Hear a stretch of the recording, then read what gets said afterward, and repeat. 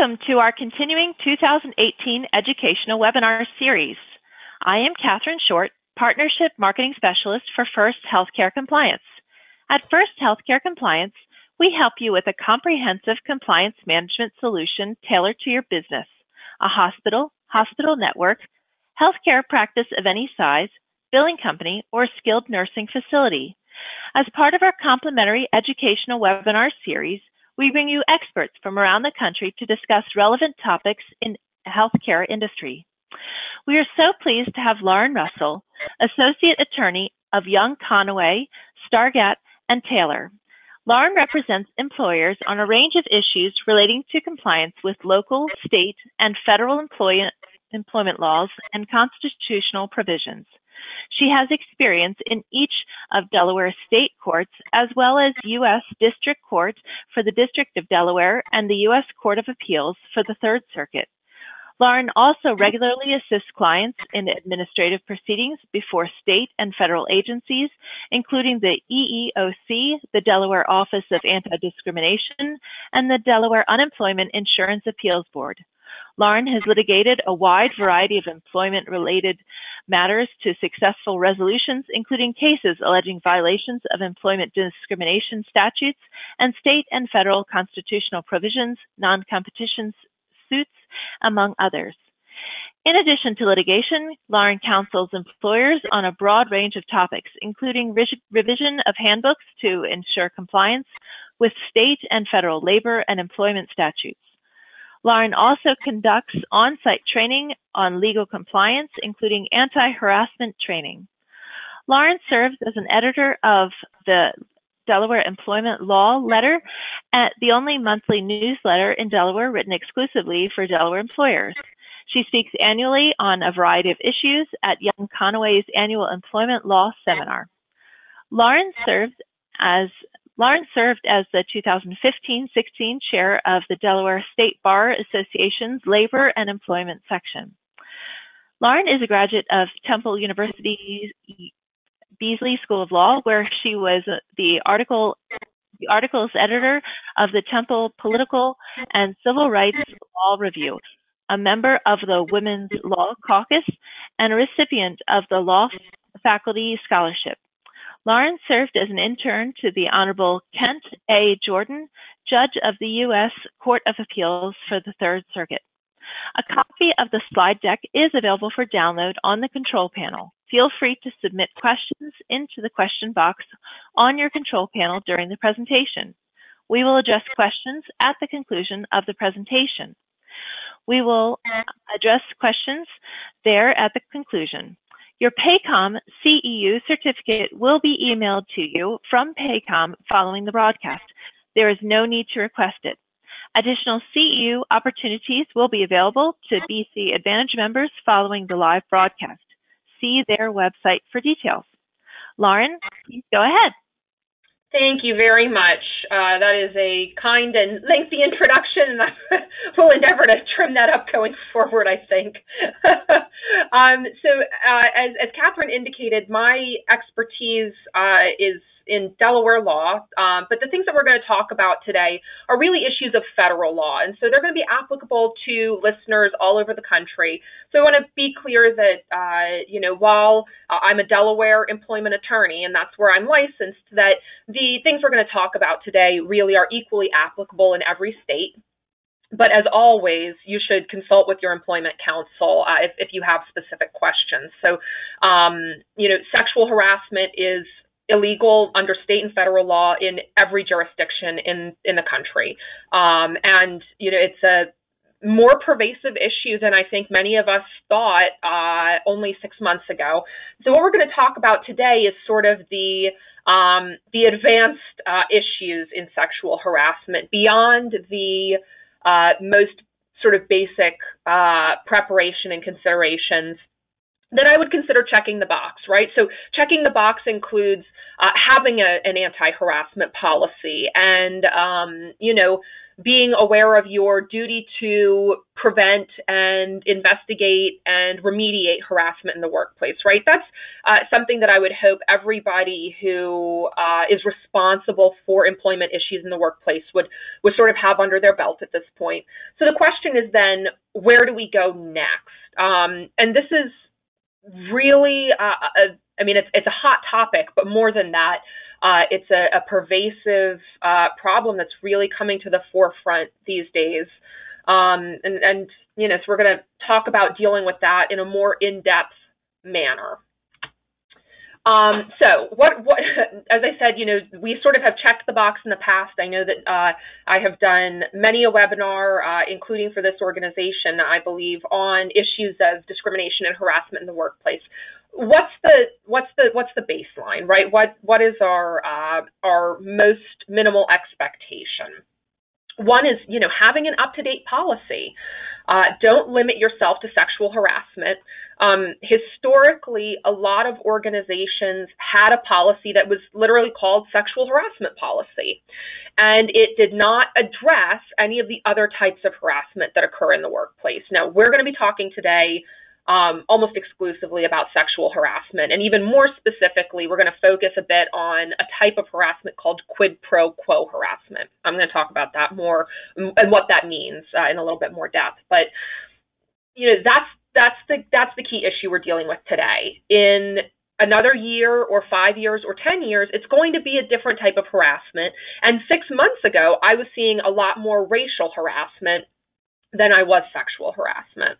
And so I'm going to encourage you to have a policy that addresses every protected characteristic, right?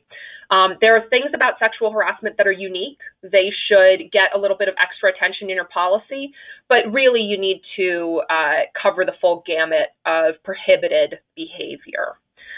And I have said in the past in webinars for First Healthcare Compliance and in others that I have a good baseline policy that covers all of these things.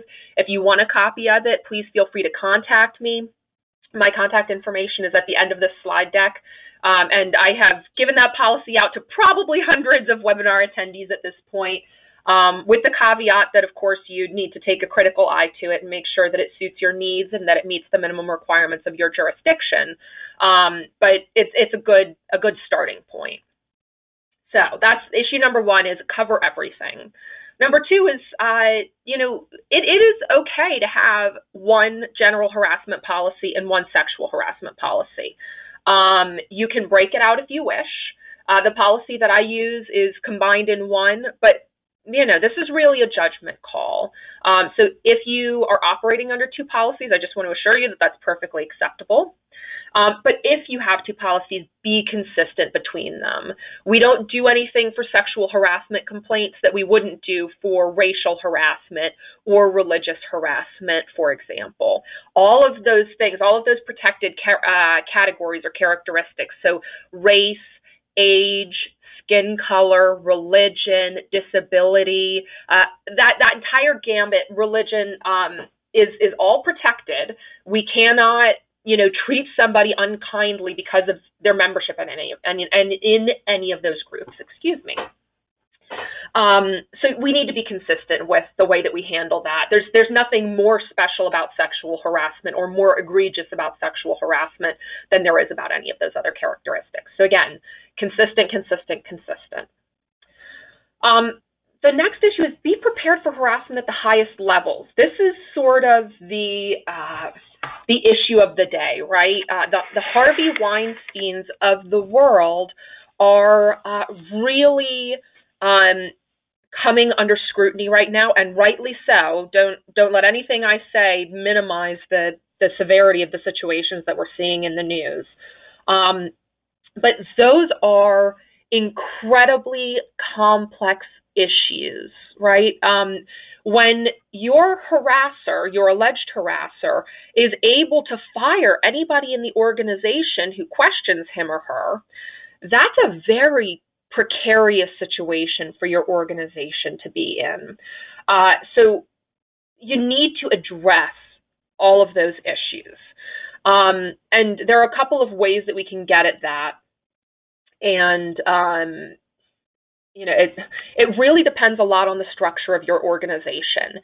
If you have an office that consists of 2 doctors and 5 support staff, and that's it, that's a very different situation than, for example, Blue Cross Blue Shield, which is, a massive organization with thousands of employees, right? The way that you're going to manage harassment by senior employees in those situations is going to be very, very different. When we're dealing with a small organization, you need to prepare the business owners for the possibility that they may be fielding complaints against one another, right? So Dr. A may need to respond to allegations against Dr. B, and that's a very tricky situation, right? Presumably, when you're in a business organization that small, there are deep-running personal and emotional ties between everybody that works in that group. And that's hard. And we're going to talk a little bit further on about how we deal with that. But you've got to be prepared that there are circumstances like that where you're going to sort of need to cordon off members of your management group, right? So Dr. A receives a complaint against Dr. B. Dr. A then needs to sort of cut off information to Dr. B, right? Dr. B is the subject of a harassment investigation at this point, and Dr. A is going to be managing that investigation. As we're going to talk about later, Dr. A should be bringing in somebody from outside the organization to help manage that problem at that point. But think about these things, right? What happens if one of our 2 founding doctors becomes the subject of a harassment investigation? How do we handle that? It's not a one-size-fits-all proposition or solution. So that's our small organization. What do we do with our large organization? It is easier and infinitely more complex with a large organization. The nice thing about a huge group, a company with 500 or 1,000 or 10,000 employees, is that you've got a structured human resources department. Very frequently, you'll have an in-house counsel department, and they can step in and manage that process for you. The problem is that there is, of course, a very large managerial ladder that these complaints often have to climb. And so when a complaint starts at a fairly low level and has to go through multiple levels of managers to get to human resources or the legal department, there's a lot of room for things to fall through the cracks. And that is extremely dangerous. Keep in mind that under the law of harassment, as soon as any manager in your organization knows that somebody has made a complaint of harassment, that knowledge is imputed to the entire organization. So at that point, you have a low-level or a mid-level manager who knows about the harassment. The entire company is then presumed to know. And there is no way to rebut that presumption. It is fact for purposes of a future lawsuit. And if that report never makes its way to human resources, then you've got a really difficult situation where a court is going to say, well, the company knew that there was ongoing harassment and did nothing. Well, 99.9% of the organization did not, in fact, know anything, but there was a failure in your management. And that's an issue of training we're going to talk about a little bit further on. But, one of the things that you need to consider is, assuming that the report makes its way to everybody that it needs to make its way to, what do we do then? And again, this is going to be an issue of training and preparing all of the stakeholders, right?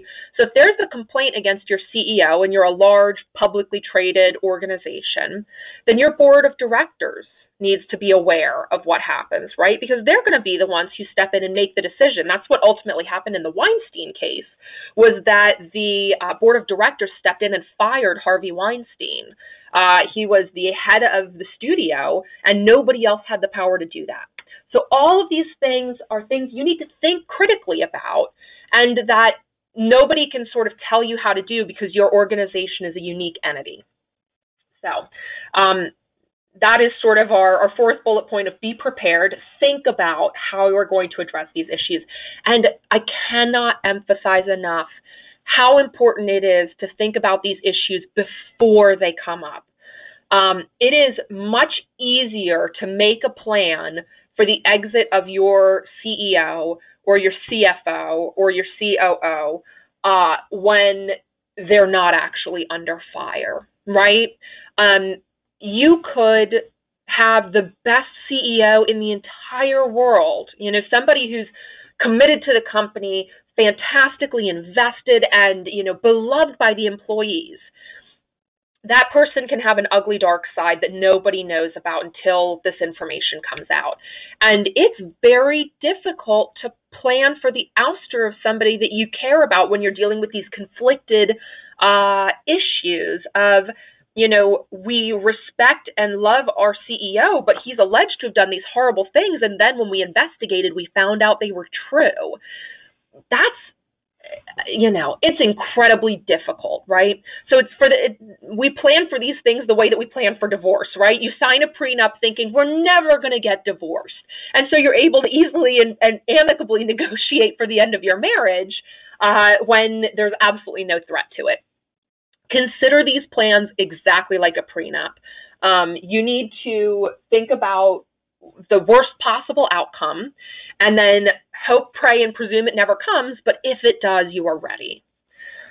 All right, so the last issue that, we sort of think about at the base level is consider confidential reporting methods. If you are a Blue Cross Blue Shield, if you are just a behemoth of a company, then consider having a confidential phone number where employees can call and make reports.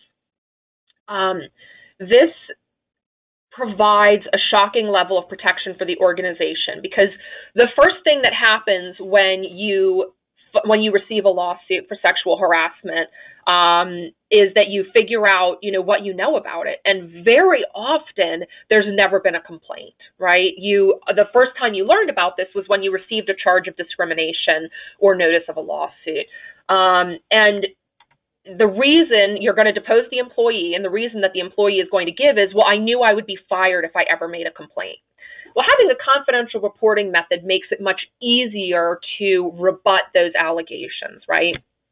Now, it's more difficult in a small office where you only have, 5 employees. But that, sometimes is an even more valuable time to have these kinds of confidential reporting methods in place. We have one client who has a 1-800 ethics line that actually calls into a dedicated phone line here in my office. And we have somebody who is assigned to listen to those messages every week and then report them over to human resources so that they can be investigated. And it's entirely up to the employee whether they choose to disclose their name and contact information or not. Of course, that makes it a little bit more difficult to investigate because you can't just call them back and say, hey, you didn't tell me the last name of the manager. But in a smaller organization, very frequently you know who the manager is, or there's only one Linda or Bob or Susan or Steve in the office. And so, there are ways to manage those kinds of limitations. All right, so that's your policy and its fundamental aspects. The next question is, how do we conduct our investigations, right? So this is kind of a recap of the prior trainings that I've done on these issues. We'll go through these relatively quickly. When you are investigating, never ever promise confidentiality. If you have a copy of my policy or request a copy of my policy, you'll see that it has language along the lines of, we will treat any report with as much confidentiality as possible, consistent with a full and thorough investigation, right? You can't keep things secret because you have to talk to witnesses.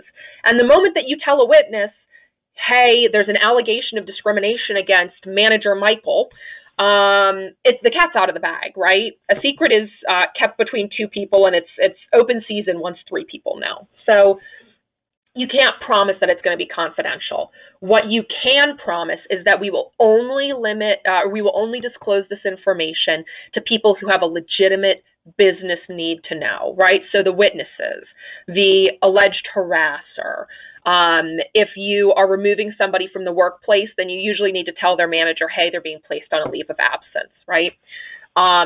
Any person who is informed of these allegations should be given clear instructions that they are not to talk about what they've been told, that they may not retaliate against the reporting individual or any other witness on the basis of what they're told, that they need to be absolutely above reproach with regard to the way that they manage this information, okay?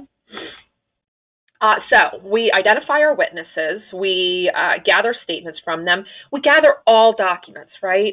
Harassment is frequently conducted online through Facebook or other social media platforms. You want screenshots of any harassing conduct that happens online. Keep in mind that in a lot of states, and Delaware is one of them, you cannot force somebody to log into their Facebook account and, disclose information that resides there. But usually when somebody is the victim of harassment, they will have taken a screenshot of that and they'll turn it over. And that is something that you absolutely want to collect.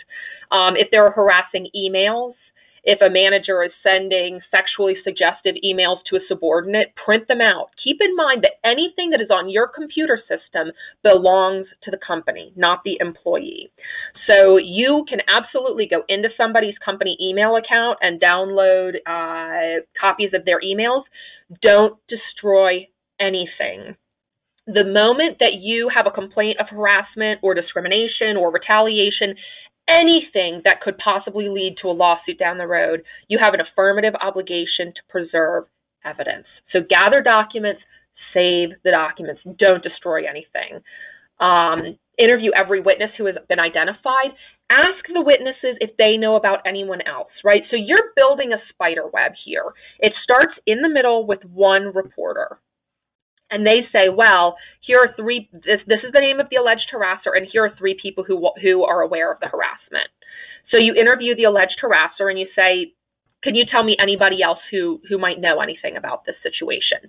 And they identify some witnesses. And you interview the three other witnesses and they identify some people. And you build out and out and out and out until you're not getting any new names, right? So you want to fully explore the entire span of that spider web and identify every single person who might have touched this incident. Do not worry about hearsay. I get a surprising number of phone calls from clients who say to me, well, we interviewed this witness and that witness, and neither one of it was just he said, she said, or it's only rumor and innuendo, they're just gossiping. There's no such thing as hearsay in the context of a workplace harassment investigation, right? Hearsay is a principle of evidence that applies in court only. You don't need to be worried about whether something would stand up to the test of a jury trial. Your concern is we want to know everything that happened that gave rise to this incident. So I would strongly encourage you to talk to everybody and then make a credibility determination. That is your province as a manager, as a supervisor, as an investigator, is to say, I believe person A and I don't believe person B, right? That's okay. Now, if you find yourself in a situation, and this is very frequent, very, very frequent, where person A is telling a very plausible version of events and person B is telling a very plausible version of events. And really, when you put it all together, you say, look, this was a colossal misunderstanding. Person A is a jerk and person B was deeply insulted and wounded, but this was not an issue of harassment or discrimination. That happens. That happens a lot, and that's okay. You don't have to say, I believe person A and I don't believe person B. You can say, look, I believe both of them actually experienced these events the way that they describe, but the truth lies somewhere in the middle. That is also well within your province. Okay. Have an aide present. Any interview you do, there should be a third person in the room acting as a witness, and it's that person's responsibility to take notes, and they should be meticulous notes. Okay. The notes should have a date. A great way to accomplish this is actually to record things in an email and send the email to yourself. And that way you've got a date and a timestamp right there on the document. That's an excellent option. It's a question I get a lot. What about recording? The first thing I will say is that there are many states in this country where you have to have the permission of every person to a conversation before you can record it. That is called being a two-party consent state.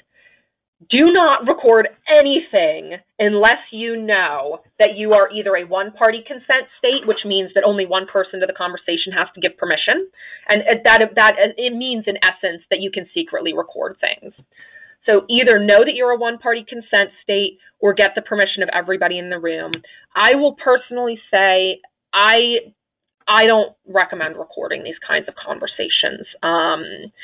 It rarely works to the benefit of the employer. Now, there are lots of people who will disagree with me, and so that's really a judgment call that you make. That's just the position that I've come to. All right. The follow-up after the investigation. What do we do after? You meet with the accuser and the accused, and you tell them what it is that you have decided. We have reviewed all of the evidence and met with all the witnesses, and we think person A harassed person B. We reviewed all the evidence, and we think person A did not harass person B. Whatever the outcome is, document it in writing and explain in detail why it is that you reached that conclusion. And provide guidance even if the claim of harassment is unsubstantiated, right? These incidents don't arise because two people were super duper nice to each other. These incidents arise when somebody was an unmitigated jerk for no good reason, right? Or an unmitigated jerk for a good reason, but we just don't behave that way in the workplace. That's not the place to be a jerk and a bully, even if it's totally legal. So we find ourselves in this situation where we're at loggerheads. Person A and person B are now casting, allegations at each other. Get it under control, even if it's not illegal discrimination, right? Person A, you need to speak respectfully to person B going forward. We did not find that you had engaged in sexual harassment. Nonetheless, the language that you used was inappropriate and unprofessional, and you are not to speak to person B that way going forward. Things along those lines, right? Just because it's not illegal doesn't mean that you can't lower the hammer. Give clear warnings on retaliation to the managers involved, to the alleged harasser. Everybody involved should be told in no uncertain terms, you may not take adverse action against this person because they made this complaint, okay? No managers should be disciplining that alleged victim for 3 to 6 months without input from human resources. If you don't have a human resources professional on staff, you should be speaking with an attorney. The reason is that following harassment allegations, we frequently see complaints of retaliation. And the window for retaliation under most state and federal law is about 3 months, right? We want to get clear of that window. So we want to be making very, very good managerial decisions for 3 to 6 months following a report. And also give clear instructions to all of your witnesses and to your alleged victim that they have an ongoing duty to report, right? Whether it's substantiated or not, it does not matter. If you experience harassment, if you experience further or retaliation, discrimination, you must come back and tell us, and we will again investigate the situation. All right. Monitor the situation. I have a client who had a very contentious situation with a manager and a subordinate. She investigated it and found that this was a personality conflict. Manager was a bully. Subordinate was, frankly, insubordinate. And so everybody had done something wrong. But we had a real situation where the manager needed more training and the subordinate needed guidance on appropriate workplace behavior. And then everybody else in that department had been so affected by this toxic work situation that they were all very unhappy. So my HR manager said, look, I'm going to sit down and have meetings with these individuals at 3 months out, 6 months out, and 12 months out to make sure that everybody in that department is happier and more comfortable. And I said, that is the most responsible, professional treatment of this situation that I could imagine. And I promptly told her I was going to steal her plan and put it in all of my presentations going forward, because I think that it is so important that we monitor these situations and really ensure that we don't perpetuate a toxic environment just because it's not unlawful harassment, right? Our employees should be happy when they come to work to the extent that we can make them that way. All right. So, all of that said, what's the next step? Where are we going with this? The first is that we have got to prioritize annual or biannual training, by which I mean that training should happen once every year or once every 2 years at the outside, right?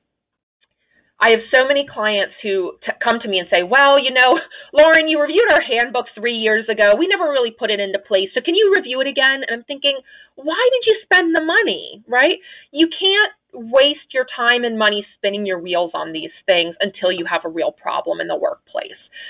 This needs to be a priority.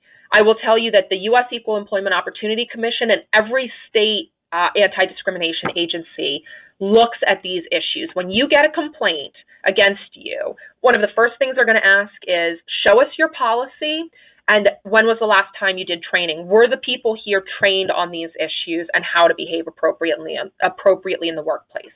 This is a huge prophylactic measure that you can take that very few companies really stay on top of. It is time to start staying on top of that issue. Who does your training? Bring in an outsider.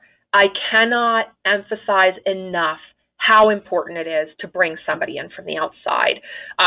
Any HR managers on the phone, any in-house counsel on the phone listening to this will have personal experience with all of the times that you have been ignored or sort of ridden over because you work for the company, right? And so your boss sort of makes a decision because he makes the decision on all of these kinds of things, and he's your boss. But really, you're the expert. You have a very niche set of experiences with this organization and this body of law and these issues, and they should be respected. You should be respected. But unfortunately, when you're inside the organization, very often that is not the case. So bring in somebody from the outside. As frustrating as it is, an outside HR specialist or attorney very often gets the kind of attention that we need in these cases that your inside people just can't get. So vet your trainer. Check them out online. See if they've got any training seminars up on YouTube that you can listen to. You want somebody who's engaging, who is serious about these issues, but you don't want a dry, boring presentation, right? Nobody should be saying to you, here are the 3 elements of a claim for discrimination. Let's talk about the prima facie case, right? If somebody's using Latin terms during their training, that's not really the person for you. And that's not to say that they're not a fantastic human resources professional or a fantastic attorney, but you need to have the attention of everybody in that room. How do we make the training stick? Leadership buy-in, right? Your CEO, your CFO, your COO, the founding members of the medical practice, the doctors who run this business, need to believe in this, and you need to explain to them why this is important. We are seeing settlements of harassment cases in the tens of millions of dollars, and we're seeing $100 million jury verdicts in the really egregious cases. This is truly an existential threat to businesses right now, and the decision makers in your company need to understand that. They need to then demonstrate their understanding by sending an email or standing up at the beginning of the presentation and saying, hi, my name is Bob or Sue, and I am the CEO of this company or the vice president managing this division of the company, and I want you to listen to this training today. This is important. The company cares about these issues, and we are going to really be emphasizing this going forward, right? The significance that has on your staff and employees cannot be overstated. To show that this is an issue taken seriously by the organization is incredibly important. Conversely, if you do everything that I have told you to do, everything that I'm going to tell you to do, and you have a CEO who cracks jokes and makes inappropriate statements through the training, that completely destroys the efficacy of that training, and that will come up in a lawsuit or a charge of discrimination. If you are trying to defend a charge and you say, look, we train everybody every 6 months, every 3 months, we make them train on sexual harassment every single morning when they come into the office. And then the employee says, yeah, well, they do train us every single day, but you know what? The CEO makes inappropriate sexual jokes every single day at lunch. That is going to override all of that training. It is so very, very important that the company, in appearance and in fact, takes these issues seriously. Another way that you can demonstrate that is having your senior leadership lead by example during training. One of the most impactful trainings I ever did was with a senior leadership team, and the first person to raise his hand and ask questions on every single topic I addressed was the head of that leadership team. He asked great, thoughtful questions and really showed that he was engaged. And you know what? His staff looked at that and they really bought into that training. And I'm incredibly confident that that's going to be a better workplace as a result of the strong leadership that was shown by the head of that leadership team. That is something that's going to stick with me for a very long time and something that I wish that I could show to every single one of my clients. That's the type of leadership we need on these issues. To that end, monitor your attendees. First of all, every single person in the organization should be signing in and signing out so that you have written proof that they attended this. And they should be focused and serious. Nobody should be falling asleep in the back of the classroom. Nobody should be cracking jokes. I recently did a training on a workplace training for managers on harassment and discrimination. And I said, look, there are a couple of words that I don't want anybody using in the workplace anymore. Nobody should be calling anybody retarded. Nobody should be saying to anybody, that's so gay. Those are teenage insults that are not appropriate in the workplace. And the head of that organization leaned over and cracked a joke to somebody and said, yeah, well, this guy over here is retarded. He's got the worst job in the business. And I said, that is completely inappropriate and really is exactly the opposite of what we want to be emphasizing here, right? That is a situation where human resources should be pulling that manager aside and saying, you know, we need to have a discussion about this. You know, we went to all of the time and effort to have somebody do this training, and you essentially popped the balloon, right? You let the air out of the room and completely undermined the importance of everything that was being said by engaging in exactly the kind of behavior that we're trying to stamp out right now. You know, those are hard discussions to have, and it's a very hard discussion to have when it's your boss who's behaving that way, but it's a discussion that absolutely needs to be had. All right, so all of that said, it should go without saying we train every single person in the organization from your janitor to your CEO, and if you have board members, they should be trained too. Keep in mind our Harvey Weinstein situation, right? It was his board of directors who removed him. And if a member of your board receives a complaint of sexual or any other type of harassment against a member of your senior leadership, you need to be able to count on them to do the appropriate thing, right? They need to know, if I get a complaint, who do I tell? How are we managing this, right? If there's a complaint against your CEO, is it going to be managed by the personnel committee of your board of directors? Is it going to be, will you convene an ad hoc committee for every complaint? These are, you know, tough questions. And, you know, frankly, the history of your organization is going to inform the answer to a significant extent. But these are discussions that need to be had, and they're really discussions that should include at least your chief human resources officer, whoever that may be, so that you can figure out what's going to happen. All right, so what do we do in a practical sense when we're investigating executives and your human resources managers, right? Human resources is almost always the group that's tasked with investigating these kinds of allegations. What happens if it's your chief human resources officer who's accused of discrimination or harassment? That's a very tricky thing. It's almost as tricky as when it's your CEO. What do? We bring in an outsider. There are dozens and dozens of human resources professionals out there who do consulting work and specialize in these types of investigations. Pretty much any employment attorney will also conduct these types of investigations. And that is an insurance policy that you just can't buy, right?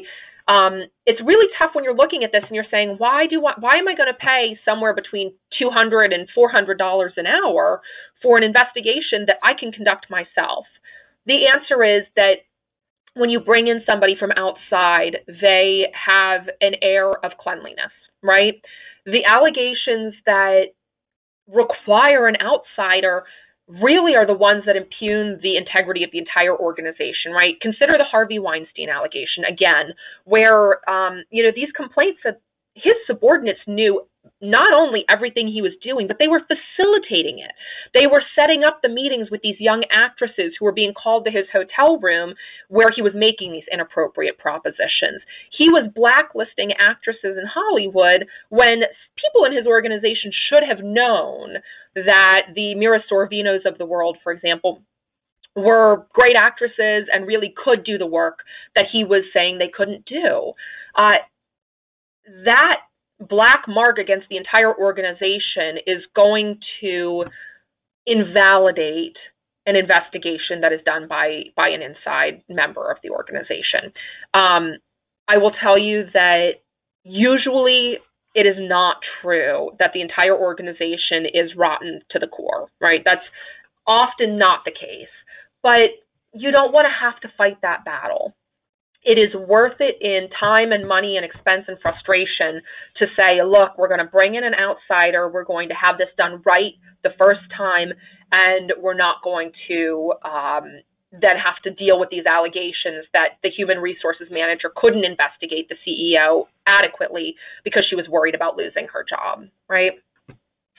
So once we have identified our outsider, and again, if you have employment counsel, they're great people to talk to because they can identify somebody for you. Your employment attorneys, the ones who represent your organization, generally will not do these investigations for you because it means that they can't defend you in subsequent litigation over that issue, right? If I investigate an allegation against your organization, I become a witness. So I cannot then be your lawyer.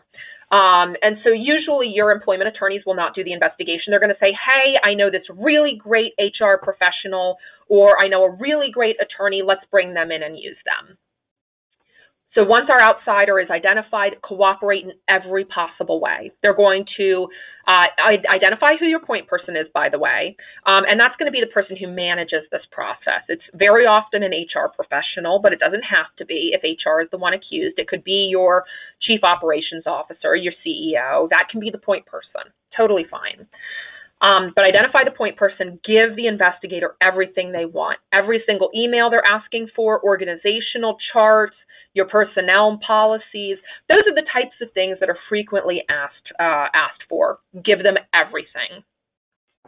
Then request and implement recommendations. So remember when I was talking about your normal run-of-the-mill investigations, I said, provide guidance to those employees even if they didn't do anything unlawful, right? When you've got the types of high-level allegations that require you to bring in an outside investigator, you've got something wrong, right? There's some problem that has been allowed to fester. So ask this expert who is coming to your organization with fresh eyes, what do you see here? What are we doing that we could improve upon, right? It doesn't mean that you are bad people or that you've done a bad job running your business, but everybody's got a fresh perspective. So take advantage of that fresh perspective and say, what can we do? How can we make ourselves better and avoid this problem going forward? Sometimes it's things as simple as clarifying the chain of command. Sometimes it's things as difficult as improving the overall tenor of workplace interactions. That's a hard project, and it usually involves, a substantial amount of training and interaction and regular monitoring, right? If you've got a practice of bullying going on in your business, that's a hard thing to stamp out, and it takes a lot of work. But you need to ask for the insight of this outsider to really bring a fresh light to what's going on. So request and implement recommendations. And as I said earlier, remember that this is an insurance policy. If you bring in an outside investigator and they conduct an investigation and say, no, there was no unlawful harassment here, but here are 3 things you can do to improve the situation in your workplace, and then you implement those 3 things and document the fact that you've done so, it is going to be very difficult for an employee to undermine that process in litigation. That is a very strong legal defense that you have set up there, and I highly, highly encourage you to consider the value of that when you're talking about whether it's worth bringing in an outside investigator. All right, what do we do about untimely claims? This is an incredibly difficult situation, right? These are the Al Franken allegations, right? So let's look at a situation where we've got a sitting congressman who was accused of doing inappropriate things before he became a congressman, right? Or the longtime CEO who is accused of having engaged in misconduct 5 or 10 years ago, right? So you had an employee who left on bad terms. Let's assume that this employee was fired for poor performance, and 5 years later comes back and says, hey, by the way, I want you to know that your senior manager, who's now the CEO, was inappropriate with me. He touched my breast, or he propositioned me for sexual favors, and then I didn't acquiesce and I was fired. That is an incredibly difficult situation to deal with. The question becomes, do we really need to care about something that this person did before they even worked for us? Do we need to care about something that happened 5 years ago when we've had no complaints from any other person? And the most complex issue is, of course, the story that I just told you, where, this was somebody who was fired for poor performance. They've got sour grapes, right? This is somebody who's got an axe to grind with your organization. The first thing I will say is that there's no statute of limitations on HR, right? The shelf life on a charge of discrimination is fairly short. So if I believes that I have been the victim of harassment, I need to go to the U.S. Equal Employment Opportunity Commission or the Delaware Department of Labor or whatever the enforcement agency is in my location, and I need to bring a claim within 300 days of the last unlawful incident. If I don't do that, then I can't really take action on the basis of that harassment anymore. There are lots of exceptions. There are lots of circumstances that I can talk about, but that's the general rule of thumb, 300 days at the outside. So you got a claim that's, 5 years old. It's not really a valid legal claim, but that doesn't mean anything to you because you're HR professionals. You're not the EEOC. You're not a court of law. So this becomes more a question of business management than it does legal defense, right? I will tell you that from a business management perspective, I think that those allegations should be investigated and documented to the extent possible. And here's why. You could have a festering problem on your hands that you just weren't aware of, right? As we saw with this Me Too campaign, 1 or 2 people came forward and suddenly the floodgates opened. And we had allegations going back 5 and 10 and, 20 years in some cases. If you've got a festering problem on your hands, it is in your best interest to learn about it, figure it out, and address it, right? It is possible that this individual who was, let's say this is an assistant to a high-level manager, and she said, look, I was treated unfairly, I was propositioned for sexual favors, and when I refused, I was terminated. Well, if your manager is still with the organization and has had 2 or 3 assistants since then, and each one is an attractive young lady, or, has, behaved in ways that you thought were maybe a little unusual, there tend to be red flags in these situations. And until you know that there's an issue, you don't see the red flag. So once you have this complaint, even if it's untimely, you start seeing some red flags. And I think that it's worth exploring that so that you can defend the company in the best possible way in the long run.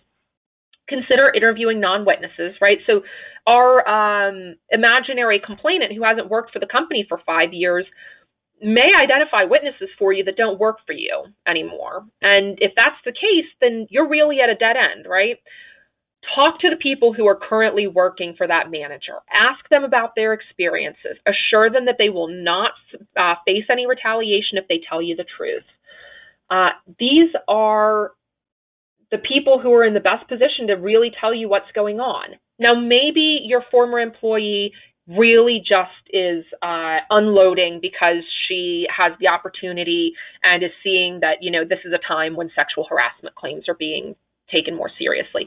Maybe this is all fabricated. Maybe every person who has worked for that manager since this woman was fired just loves the manager, has had nothing but fantastic experiences, not a bad word to say. Well, you know what? Then That's an outstanding outcome. That is a fantastic result to your investigation. But it's also possible that once you get behind closed doors with the new assistant, she says, yeah, I've been treated in the same way. I don't like the way that he talks to me or she talks to me. Let me take this moment for a little caveat. I've been talking about these situations as if they are always involving men in power and female subordinates. That is not true. Women can engage in this type of harassment. Men can harass men and women can harass women. So every iteration of these problems can exist. I encourage you very strongly to not think about this in the limited scope of men in power harassing women without power. It can be the opposite. It can be any number of situations. But that is the hallmark of quid pro quo harassment, is an individual in a position of power using that power to exert control over a subordinate to gain sexual favors. That is quid pro quo harassment, and that is what we're seeing so much of right now. So investigate, consider interviewing non-witnesses, and develop a disciplinary plan for what you would do if this situation happened, right? You're going to balance a lot of considerations. One is the age of the claim. If this person is making allegations about something that happened 2 years ago, that's maybe a little bit more serious than something that happened 20 years ago. But not necessarily. Not necessarily. But what are you going to do? And then how severe it is, right? So if this was a couple of inappropriate jokes, then you maybe provide a little bit of guidance or training to the manager and say, hey, I know you deny these allegations, but I just want to be very clear that that type of joking is not appropriate in the workplace. And if we get any additional allegations of this nature, you will be subject to further disciplinary action. That's the best possible scenario. The worst possible scenario is that you have an allegation of sexual assault, the Harvey Weinstein allegations, right? That I was raped, that I was touched against my will. Those are incredibly serious and warrant a much more significant penalty if you can substantiate them. And again, just because it's a he said, she said, doesn't mean that you can't substantiate the allegation, right? Almost always when you have allegations of sexual assault, one person is going to say, no, I didn't do it, and the other person is going to say, yes, I did. It's your job to make the tough call and decide who is telling the truth, if you can, and be consistent in addressing the allegations. All right, so there are two sort of unique situations that we see in these cases. And I'll touch very briefly on those, and then we're going to be done. One is the chronic complainer, right? So you have a subordinate who just can't get along with anybody, and all of a sudden they're bringing forward sexual harassment complaints or any other type of harassment complaint, really. Take the allegations seriously, investigate them, and pursue disciplinary action, right? Just because you have a chronic complainer doesn't mean that they may not be telling the truth, right? You've got to get to the bottom of it and make an objective determination on your own. The much more insidious problem is the hider. This is the person who comes forward and says, well, I'm not going to tell you everything that happened, or I have these documents, but I'm not going to show them to you. This happens more often than you would think, and it is incredibly frustrating to deal with, right? So they refuse to identify documents or witnesses. They refuse to turn over their own notes. This is a classic. I've been keeping a journal of every single thing that my manager said to me that was inappropriate. And you say, that's unfortunate that you felt that was necessary. Please show me the journal so that I can investigate every single allegation. They say, no, I'm not going to show that to you. Keeping secrets for others. So there are 3 other people who have also been harassed, but I'm not going to give you their names. I'm not going to break their confidence. Or saving complaints for later. There were some other things that were done to me, but I don't feel like talking about them yet. None of those things is acceptable, right? You need to be very clear with anybody who comes to you that they have a duty and a legal obligation to tell you every witness, to show you every document, to disclose every incident so that you can investigate it and remediate the situation. This is harder than it sounds because you're walking a fine line, right? You don't want to bully these individuals. But at the same time, they can't save ammunition for their lawsuit. And that's really what they're doing. I will tell you from personal experience that very frequently you see these allegations turn up later in litigation. Of course, you can't pull somebody's fingernails to make them share information with you. So what do? You say to them, we can't stop harassing behavior that we don't know about. We can't protect victims that we don't know about. So I'm going to strongly encourage you to share this information, right? And if they say no, then you document that meticulously, right?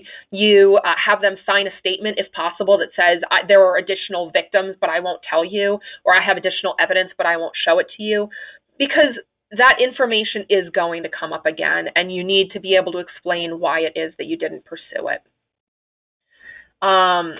So that is, a summary of some of the more complex issues that we're dealing with in this realm right now. I would welcome any questions either now or by email at a later date if you have them.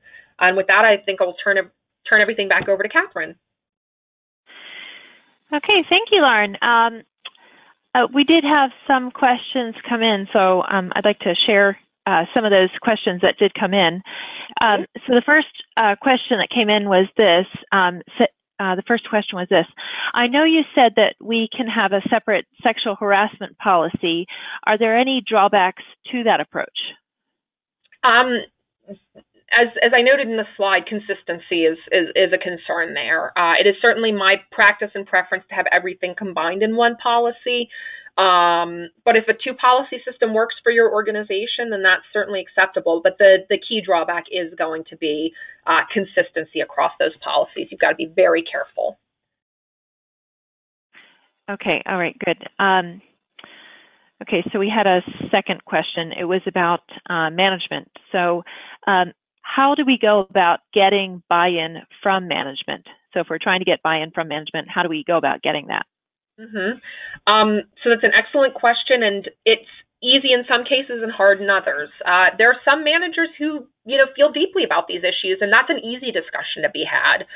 There are also a lot of managers who are not going to take the problem seriously until it starts impacting their bottom line. And with those individuals, I would encourage you to find any of the hundreds of lists online of the settlements that have been reached in these sexual harassment cases. They are mind-boggling. Gretchen Carlson reached a substantial settlement with Fox News, for example. It's a little tough because, these are high-profile cases with really severe allegations. In her case, it was the harassment by Roger Ailes. I think her settlement was something along the lines of $20 million, and she never had to file, never had to get to a jury to get that money. But on a daily basis, we're seeing settlements in the range of $100,000 to $150,000, $250,000 on severe cases. So you don't have to be a Gretchen Carlson to really hit a company's bottom line. So I'd share those stories with your managers if they're not taking this seriously. Okay, good. And we had a third question. Is it really fair to discipline someone for something that happened 20 years ago, especially if we haven't had any other issues with them? So that is always the question, right? Should you have to leave Congress because of something that happened 5 or 10 years ago? Should you be fired from your position as an executive with a major multinational corporation because of bad behavior? And that's a question that you're going to have to deal with on a case-by-case basis. There are some situations where people have truly learned their lesson, right? They were young and reckless and did horrible things that they deeply regret. And in those cases, maybe they shouldn't lose their job. But you also have the simmering cauldron situation that I was talking about, where, the allegation is 5 or 10 or 20 years old, but you then find out that there has been inappropriate conduct happening in the intervening time. And so I would say that it's very important to look at these questions critically and make a decision about whether or not you've got a bigger problem on your hands that you just didn't know existed. Okay, good. Thank you. Thank you very much. So thank you. So we have our contact information for Lauren here on the screen. So thank you so much to Lauren for giving this really timely webinar for our attendees. And really, it's very, very interesting. So thank you so much, Lauren. And so we have our contact information for any questions. And you can also send us questions here at First Healthcare Compliance, and we can forward them on to Lauren Russell. You can also register for any future webinars with us or register for a demo of our compliance solution on our website, which is firsthcc.com, or call us at 888-543-4778. And thank you so much, Lauren. My pleasure. Thank you. Thank you. And thank you so much for joining us. And thank you, attendees. Thank you.